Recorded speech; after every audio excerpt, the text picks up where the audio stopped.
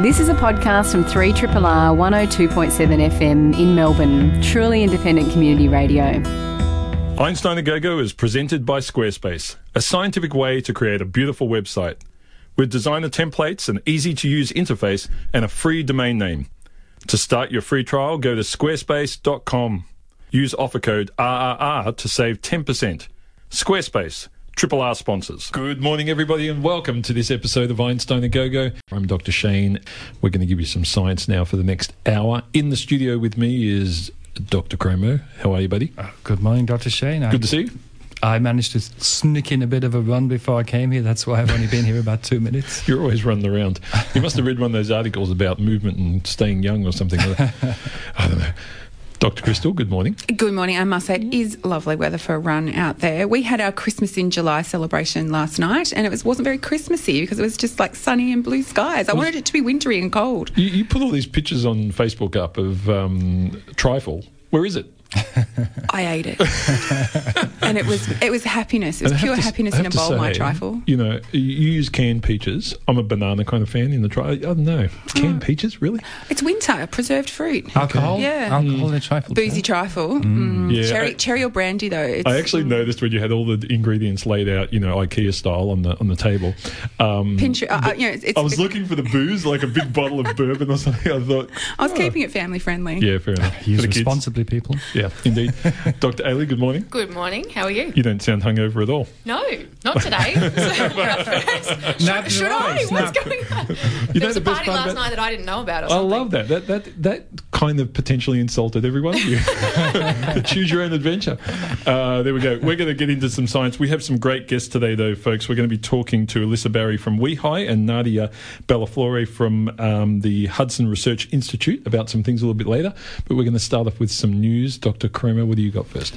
Well, first of all, I'd like to... when I was out in the creek this morning, I saw a swamp polyp, and it's great to get out there and see nature in suburban areas.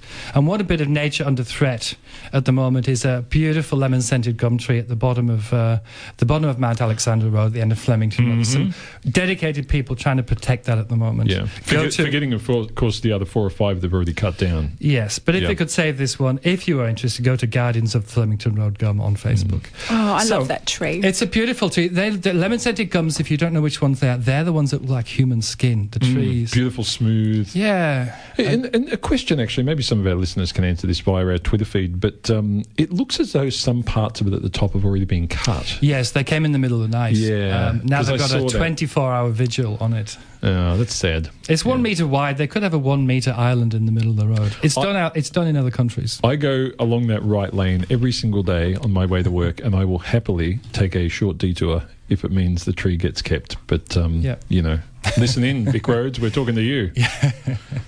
And nature, anyway, there's an article came out 2 weeks ago that I won't talk about that talked about in some ways that plants are sentient. Yeah.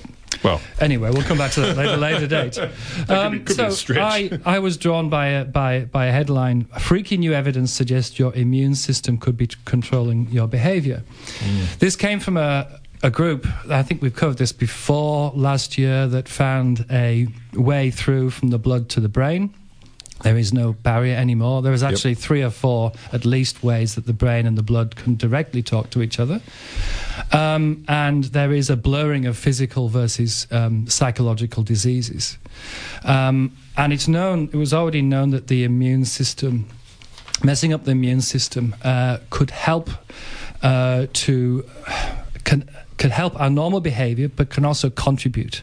And that's a small contribution to diseases such as autism, schizophrenia, etc. So, and it's not proven beyond doubt. So the immune system is important for all chronic diseases. So what this same group did is they thought, well, let's actually try and see what happens when you knock one immune system gene out. So they knocked out a gene, they took out a gene in 4 different species of animals, so not just working with a mouse model, I think rats and a couple of other animals. And they took this one gene, and what happens is that the animals became less social. And then they put the gene back and into the same animals, using the technology that we spoke about before, and those individuals became social again. Now, this is interesting, all those lines of mice became social again.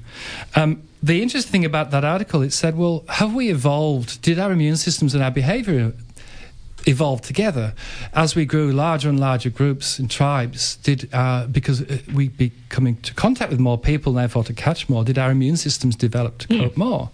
So did social behaviour co-evolve with adaptive immune function, which is basically saying what we encounter after birth, it programs our immune system. So it's an interesting idea. Or can it speak more broadly about how genes are multifunctional? Like you're saying it's a gene of the immune system, but we know there are many genes that have influence in many different pathways. Yeah. So is it the immune system, or is it a gene that just has functions in different systems? Yeah, and that's very important, because there are immune cells in the brain, the microglial cells in the brain, and many conditions such as autism and schizophrenia do have these immune aspects, and Dr. Crystal's right. There's quite often we think of a gene as working in the brain or working in the immune system, but in reality they work all over the place if we just look hard enough. Yep, interesting and complex stuff. It's one of those areas where I think the next 10 years is going to really open up a lot of good areas of science. Dr. Crystal? This week I was fascinated by a story about graphene. Now, graphene is that substance which was awarded a Nobel Prize in 2010, or the people who work on graphene, because it's a single atom thick layer of carbon that is stronger than steel and as hard as diamond, and we're still learning more about how it functions, because at this scale, at this kind of nanotechnology scale, at a single atomic level, it has some very fascinating properties. And this week there was a paper published in the journal Nature by some scientists from Trinity College in Dublin, where they describe it as an entirely surprising discovery, which is why I like this story. They're all jumping up and down. Well, no, it was really serendipitous. It was something that a graduate student kind of discovered by accident. These are my favourite science stories. Because they did something wrong. Well, they were looking at how this tough material can be induced to tear itself to ribbons.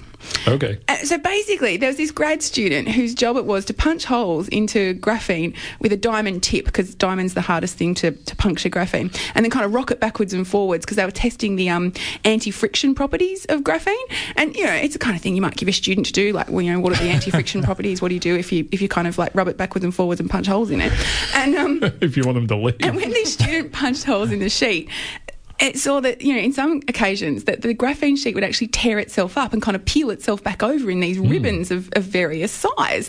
And, like all good students, they probably thought, oh, no, do I tell my supervisor or not? And so, anyway, went to the supervisor and said, this thing keeps happening. I'm not quite sure what it is. And it's like, right, at that point, we knew it was something interesting and new. And so they're actually kind of looking at how it kind of spontaneously curls up and folds back in itself, because that's actually, from a molecular point of view, a very desirable energetic state. But it's really hard to do, because you actually have to rip up and tear and break those carbon bonds in that flat sheet, and that actually takes quite a lot of energy to rip and destroy those bonds at an atomic level. And so that energy requirement is kind of a barrier to this movement. But they found that it's the oscillation of the diamond tip when they put it into the sheet that helps overcome that energy barrier, that allows the sheet to peel itself back and kind of fold up in on itself. And I think, well, what does that mean? And it's like, well, actually, if you could think about ways to control that, like at different temperatures or different oscillation rates, the ways that you can get and control the ways these ribbons of graphene can form and stack, you could actually use that in electric circuitry. Because one of the unusual properties about graphene is that it's a really fantastic high electrical conductivity. So it's a really good conductor of electricity. So you could now imagine, if you can control the size and shape and formation of these graphene ribbons into this kind of like ribbon network, you could see how they might form electrodes, transistors, capacitors, and sort of like a nanocircuitry of future devices using this highly strong and highly conductive material. On a very small scale. On a very small scale, which, when you talk about miniaturisation of devices and the movement to, devices that need less energy on a smaller scale, how is it we're going to get the circuitry of the future? Maybe graphene has a role. Anyway, but I also thought it was a fantastic shout out to basic discovery. Yeah. And how we're still learning things. Unintended discovery. Through observation. I love that phrase, totally surprising discovery. An entirely surprising discovery. As opposed to a unsurprising totally expected discovery. Well, it's not that you set out. They didn't set out to discover a new way of assembling graphene ribbons. Yeah. They were just trying to hide this poor graduate student with something boring. Here's anti-friction properties. Off you go. Go and do that. Yeah, we'll work something out for you real next week. Yeah. Dr. Ailey, what do you got for us? I was channeling my 8-year-old self this week. It was so exciting. No, seriously. This week? Well, most of the time usually. But look, dinosaurs. It's all about dinosaurs for me this week and how they died. So, what's the traditional kind of hypothesis about how the dinosaurs big got... rock. Meteorite. Exactly. Hit the earth, bang. Exactly. Tsunami.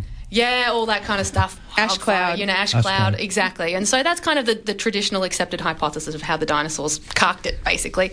And, that's still the leading hypothesis, but there was some really interesting work out of Tohoku University in Japan this week, published in a journal called Scientific Reports, that basically talked about the fact that it's actually not so simple as big meteors smash and sulfuric aerosols go into the stratosphere and everyone gets really cold and shivers to death.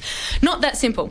So that was kind of the leading hypothesis. And, with that cooling and drying, photosynthesis is shut down, all the land-based plants, they die, all that kind of stuff. But it doesn't explain why the crocodilian dinosaurs survived and the rest didn't. Right? They're hiding underwater or something. Well, yeah, of course. And still got to eat. They still got to eat, right? Exactly. Oh, yeah. And so they would eat the detritus and stuff that was They'd in eat the the dead dinosaurs. Yeah. For 1 million years. Well, it also didn't explain, because when we think about things like volcanic eruptions, for example, and the sulfur that goes into the stratosphere with that, it cools the globe, but only on the order of kind of a year or two. Right, yeah. You don't get that sustained cooling. Yeah. And so the question is, well, what could have caused that sustained cooling? So this group from the Japanese university basically looked in rocks that were about 66 million years old in Haiti and somewhere else in the Caribbean. Nice place to do field work.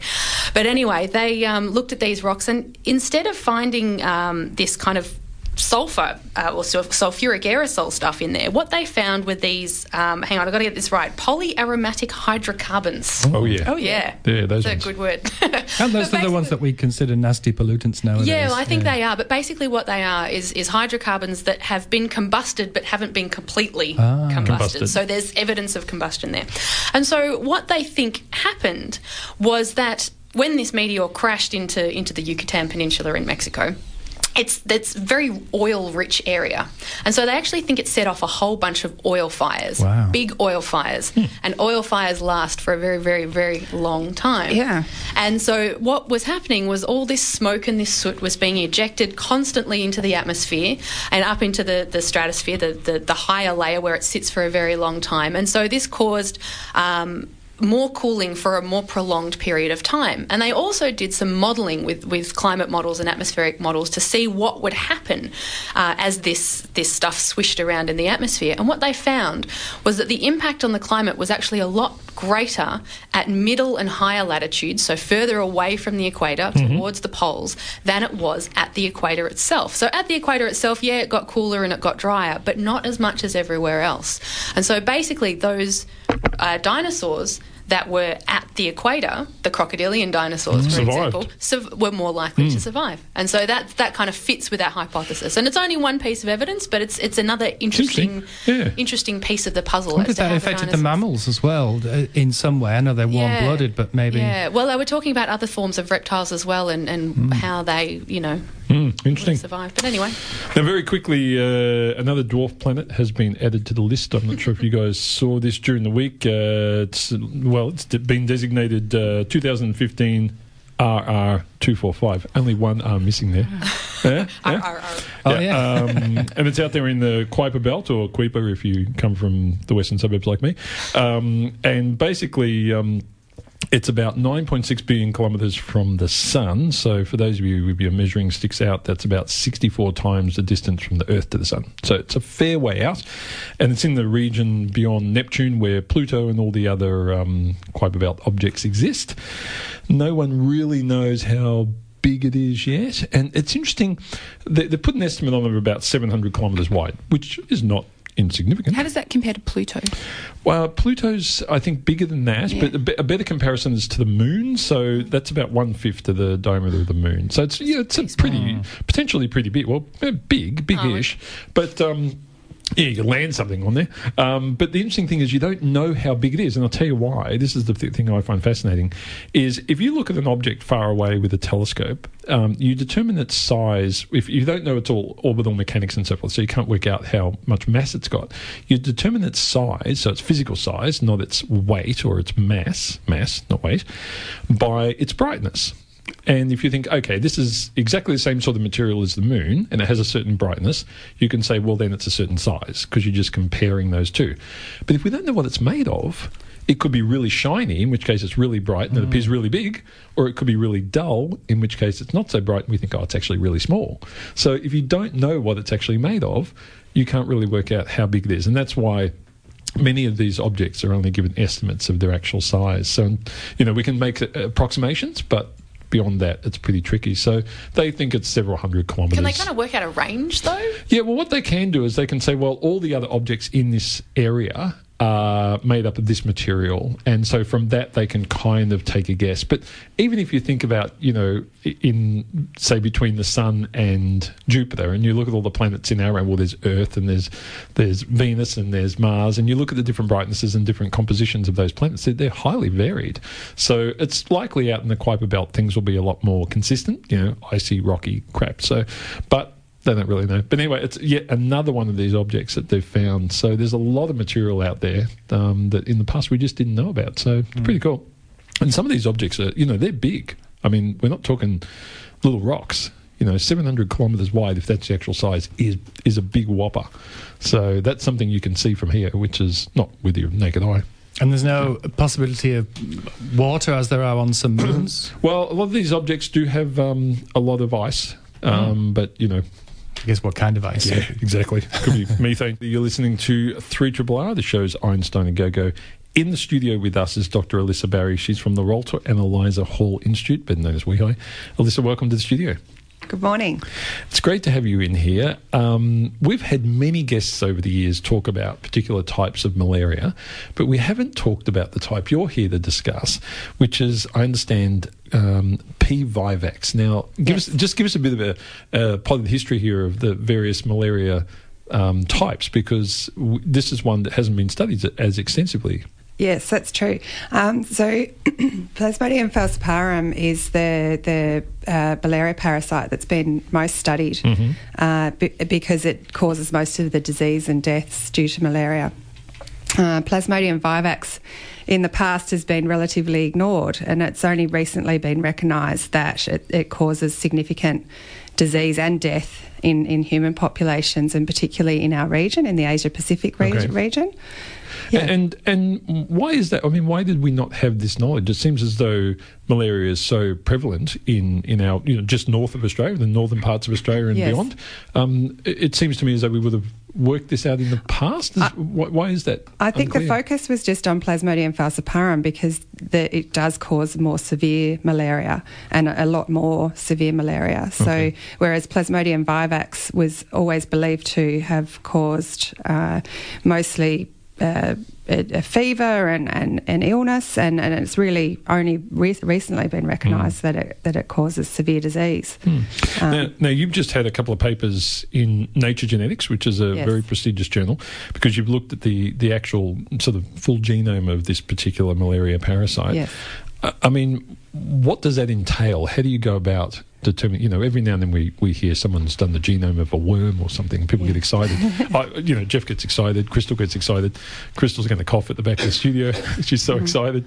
But how do you, what does that mean? What is involved in doing that, and what does it give us? Okay, so it starts out with collection of a blood sample. And for malaria genome sequencing at the moment, we need high density infections, so people that are quite sick with malaria coming into the clinic, and we start with about at least 1 to 5 mils of blood, and then the blood needs to be filtered to remove human white blood cells, which contain a lot of human DNA, because if we sequence the DNA from the blood sample with the human DNA in there, we'd basically get hardly any parasite DNA because it represents less than 0.1% of the total sample.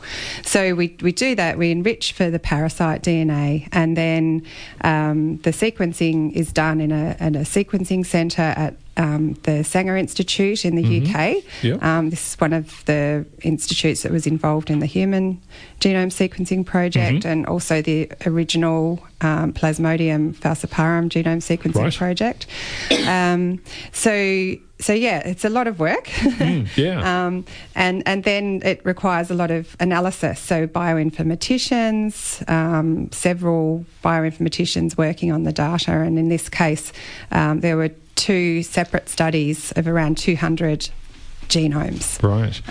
Now, when you get all this data, I mean, how does that help you? I mean, when we were chatting just before we went to air, and we were talking, I have this interest in evolution and how things evolve. I mean, what do you learn and how do you learn about the evolution of this particular parasite from this genomic data?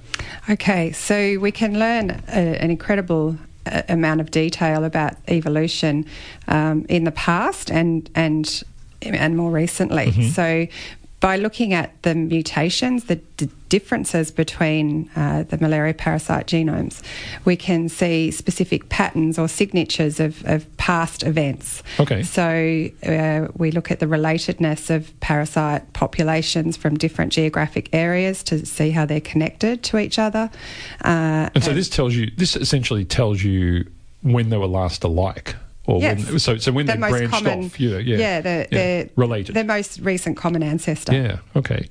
Yeah. And how far back can you track that? I mean, what does this mean for this particular malaria infection? I mean, did it stem locally, or is it related to the other main one that we see in northern hemisphere? So it what the data shows is that it emerged potentially from Africa. And then spread around the world with human populations. And it migrated with humans out of Africa down into the South Pacific, through Asia and down into the South Pacific. Later on, there was Plasmodium vivax in the Mediterranean in Europe. So it went back. So it came out of Africa and went into Europe as well. And that population's since become extinct because of the last eradication program in the 50s and 60s successfully eliminated malaria from Europe. And so there's evidence of that diversity of that European parasite population in South America. So the hypothesis is based on the data that the malaria parasite went to South America, Latin America via the Spanish trade and stuff.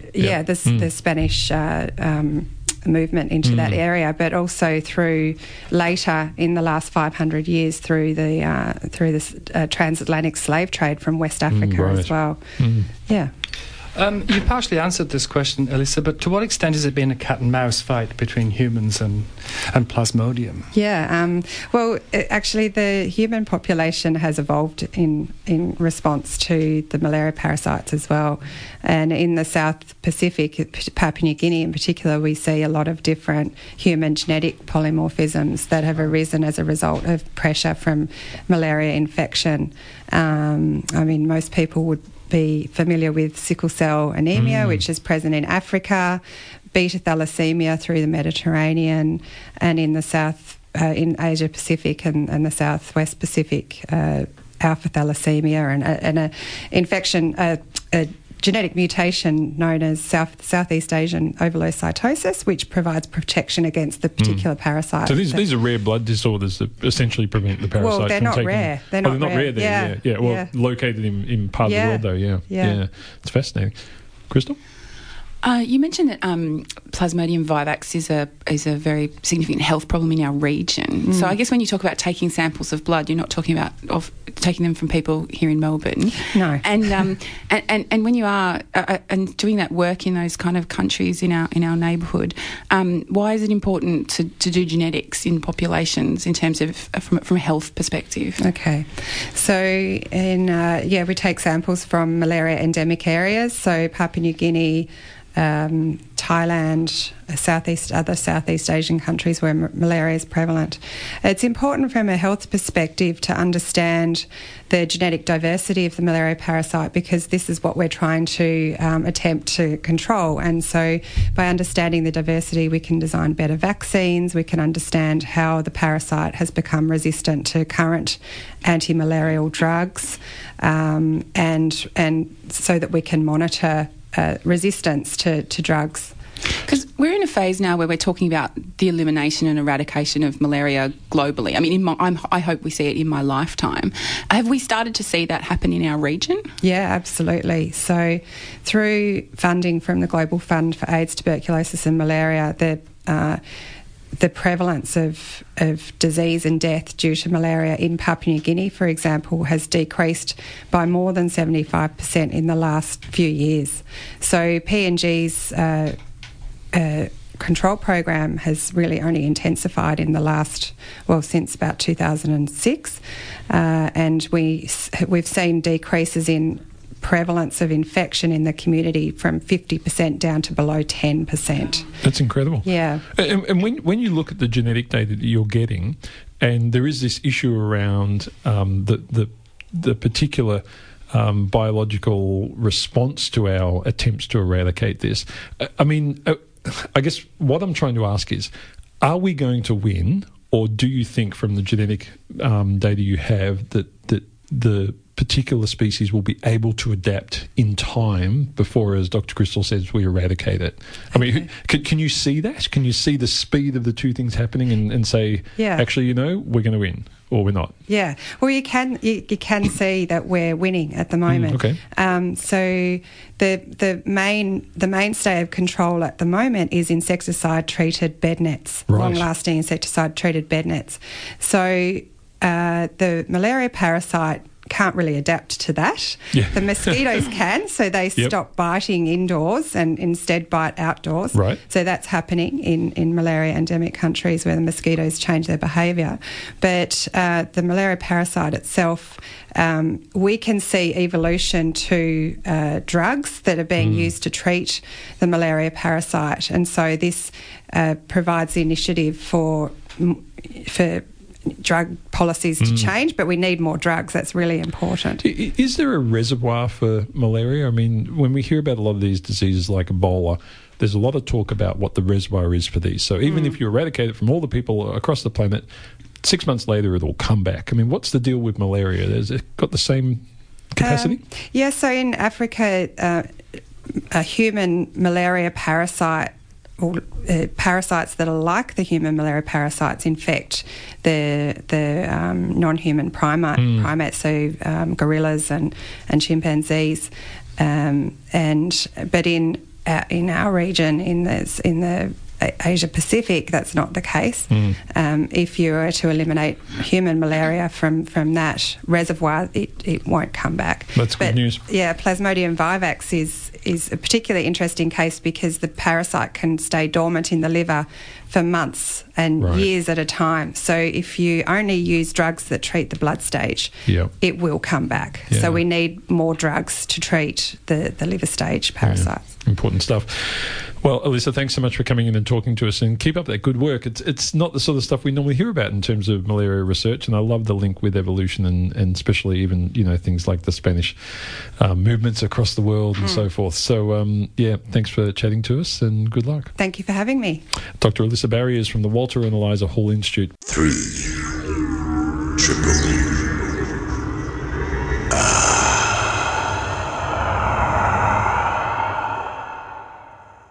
You are listening to Triple R. We have another guest in the studio. Nadia Bellafiore is from the Hudson Research Institute.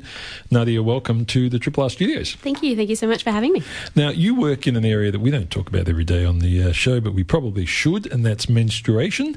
And you've been pretty excited of late because you've found a new mouse that does this. Now, I have to say, I didn't know that mice didn't do this normally. Yeah, that's pretty much the reaction I get. That's my first reaction we get when we've actually come forward and said this news, is that mice typically don't menstruate. In fact, menstruation is extraordinarily rare outside of women, even though 50% of our the human race will undergo a period at some point in their life. Outside of women, we're limited to higher order primates like baboons and macaques, 4 species of bat, and a little creature called the elephant shrew. So as you can imagine, there are all sorts of, ethical, cost-effective, logistic concerns in how we actually research menstruation. But typically, mice do not menstruate, so to find this was extraordinarily surprising. So a question for you, I mean, given mammals and so forth, they're all similar in many ways. I mean, why don't more, mammals actually menstruate? I mean, I always thought this was part of the reproductive system in mammals, but it doesn't happen. How do they compensate for that? Yeah, so that's a brilliant question, and that's sort of one of those evolutionary questions, is like, why does anything evolve the way it does? But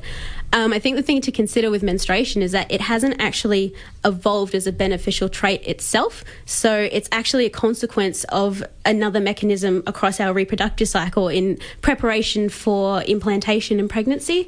So the mammals which menstruate, we have an extraordinarily aggressive means of trophoblast invasion.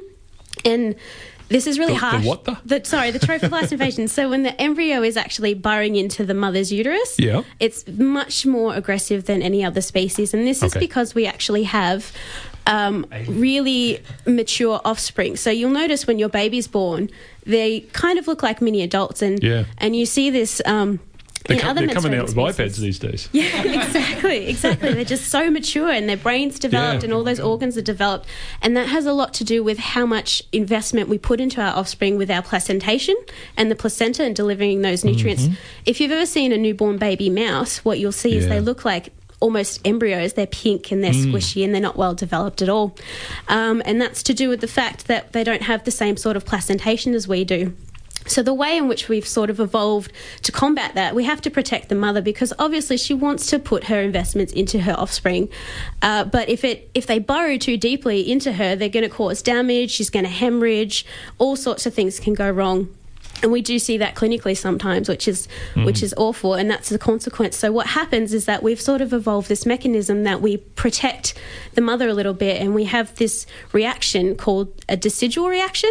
And all that basically means is that the cells in our uterus undergo a change in preparation for pregnancy. And essentially this protects the mother, but what happens is that once those cells have changed and we don't get pregnant, we can't actually flip them back. Right. So that we actually shed these cells, and as a consequence, all the blood vessels around these cells are lost as well, and that's the bleeding that you see. So now, with this particular mice, which I understand has got the amazing name of the spiny mice, very creative. I mean, how did you find this mice? Did you just go around grabbing mice, turning them upside down and going, nah, nope, not you, no, hang on. I mean, how do you find I mean, because there's a temporal problem here too. You've got to grab them at the right time. Exactly.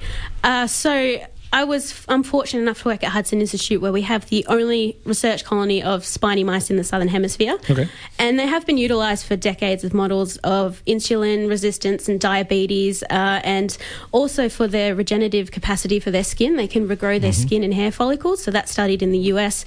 But I like that. Yeah, that's pretty extraordinary. They're the only mammal to do that. So they're these amazing little species, but no one's actually really looked at their reproduction. So... Basically, what we use them for in our lab at Hudson is to look at birth asphyxia models of perinatal injury. But we didn't really know what was going on, with mum's sort of cycle. And we thought we need to make sure that these animals are breeding the way they're supposed to be. So that was essentially the focus of my PhD. And doing a routine pregnancy and health checks, I came across a cage of virgin females, and I saw these little specklings of blood on the bottom of the cage. And obviously, our first instinct, because in mice it's very common that they have a dominant sort of mouse. Exactly. Yeah. So they sort of, bite each other's tails a little bit, nothing harmful. So it's not uncommon we see blood at the bottom of the cage. But it looked different, and we looked at all the females and no one's fighting, so where's this blood coming from?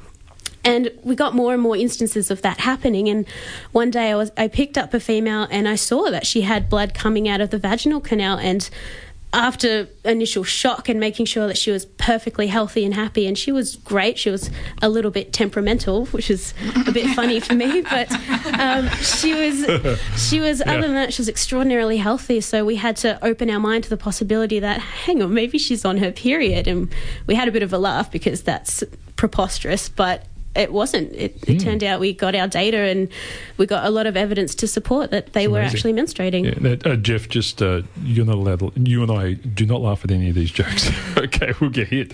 Now, in terms of, I mean, first of all, sorry to all those people in the past who've seen these little bits of blood on the cages and didn't work it out. Suck it, folks. Nadia found it. Well done. But what does this mean in terms of? I don't know how to really say this. It's not a condition we're treating, but the symptoms associated with menstruation can be quite extraordinary. Absolutely. And when it goes wrong, as you said, it can cause quite severe illness. So what does having this mouse mean for that? Well, essentially, the reaction is, no one's ever died from having a period, which I completely understand, but it is a quality of life sort of thing. And the conditions associated with menstrual problems such as endometriosis, adenomyosis, and then clinical pregnancy conditions as well, where we don't have that proper preparation for pregnancy, lead to really high-risk diseases such as preeclampsia, where you do actually have a high sort of fetal maternal morbidity and mortality. So having this mouse, our first step is to see if they actually exhibit any of these sort of conditions, and if they do, we would have a much more easily accessible model in which to study these. We don't have to wait for those women to suffer and to come forward and go through the clinical trials. We don't have to try and induce it in monkeys. We sort of hopefully have a model which will establish that.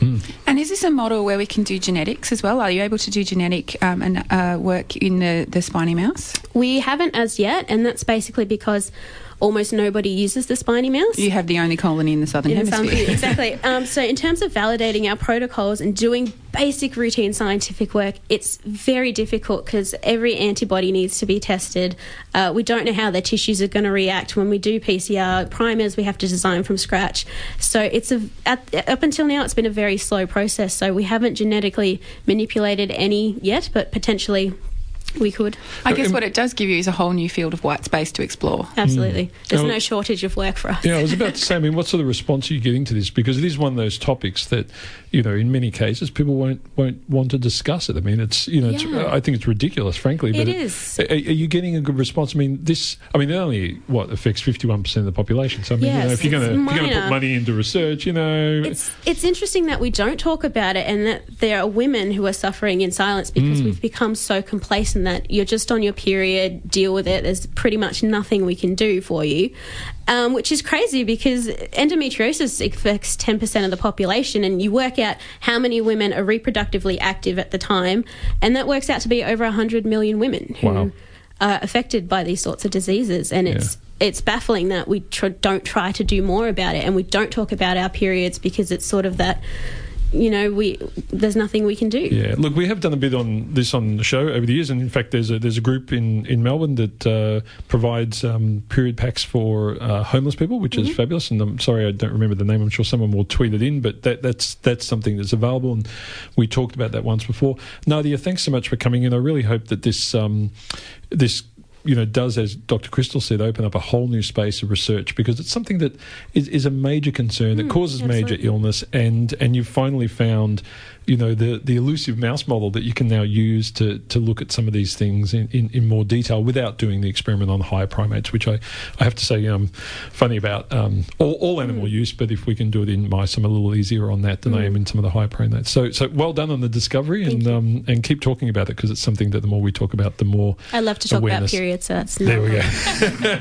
We can tell. Nadia Bellafiore is from the Hudson Research Institute and working on periods, menstruating rodent species, and there's only one of them, and we've got it. Dr. Crystal, over to you.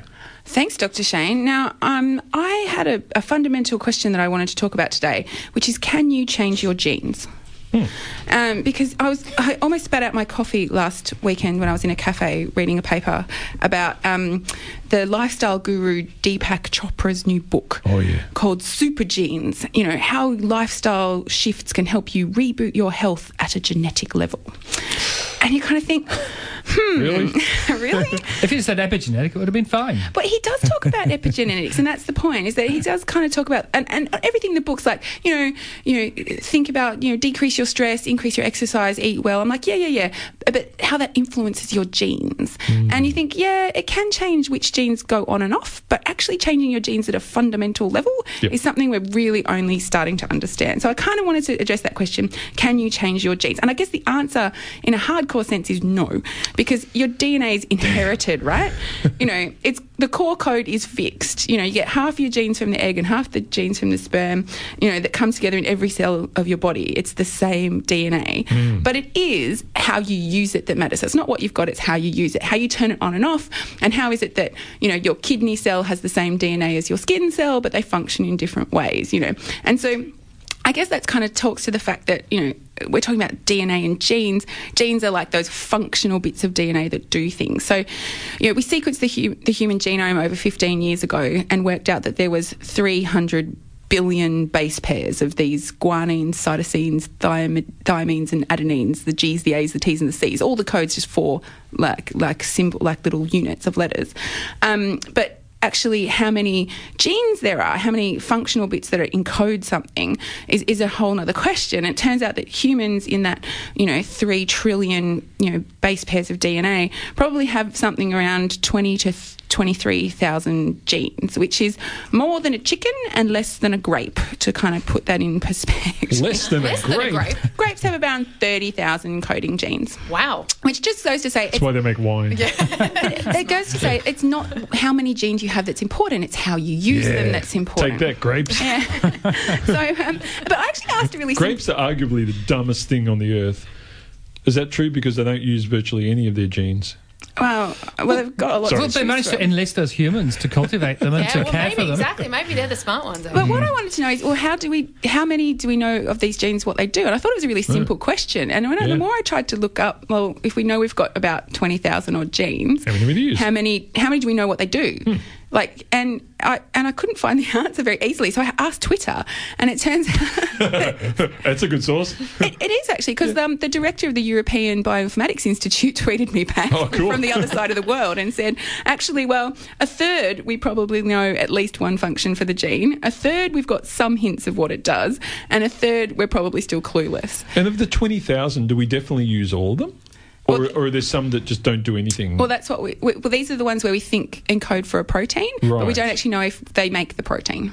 So it could be they could just be sitting there like a recipe book unused. Yeah. So only a third of them we actually know what we've got a clue as well. We've got an idea of what one of their functions might be. There's probably some that did stuff in the past, but maybe stopped doing it for whatever reason. And so it's kind of like, if you want to change your genes, I think actually, we don't actually know what 2/3 of them do. So be careful. Be careful what you wish for. But really, last year, 2015, was really the year of human gene editing, where this new technology, the CRISPR-Cas9 system, has come on board as a way to edit genes in a very sophisticated and targeted way. And the kind of way it works and the way it's best described is a kind of like a find and destroy kind of system, where there's two parts of this CRISPR system. It's called CRISPR because it was discovered in bacteria in the 1980s, and they were kind of just, this is a clustered regularly interspaced short palindromic region. Of course. Very catchy name, but CRISPR's a bit catchier.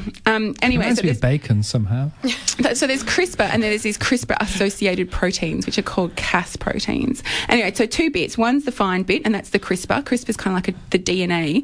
It's kind of like the sort of like the search term. It's just like search for this bit of DNA, and it gets turned into a piece of RNA that gets fed into this Cas enzyme, and the Cas enzyme is a protein that cuts DNA. So it's basically like the CRISPR bit is like the find bit, and the Cas bit is the destroy bit. It's just like, and the thing is, you can program this system by feeding in different CRISPR sequences, and you can choose anywhere in the genome you want. You just feed a little bit of sequence in, and then you say to the Cas enzyme, when you find this bit, cut it here, and then you can just go snip, snip, snip, and so you can do this extremely precise, efficient way of editing DNA. And it's been shown that it actually does work in plants, it works in bacteria, and just last year a Chinese research team showed that it works in human embryos. Scary.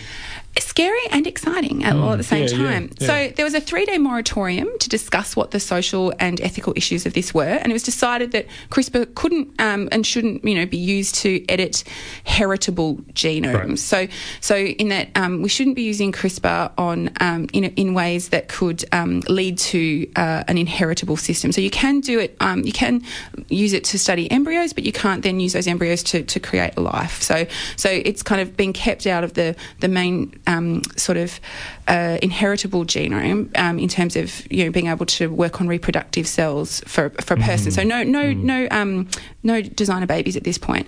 But where CRISPR can be used is actually in established adult cells to correct things like blood disorders or to use in human immune cells, and that the first CRISPR clinical trials have been approved just last month, and they'll start going forwards towards the end of 2016 and the start of 2017. But this is to do very precise gene editing, for example, to fix a rare retinal disorder in the eye, for example, where it's very targeted, very precise, but we're only just at the start of experimenting in a very new way with changing your genes. So the answer is, can you change your genes?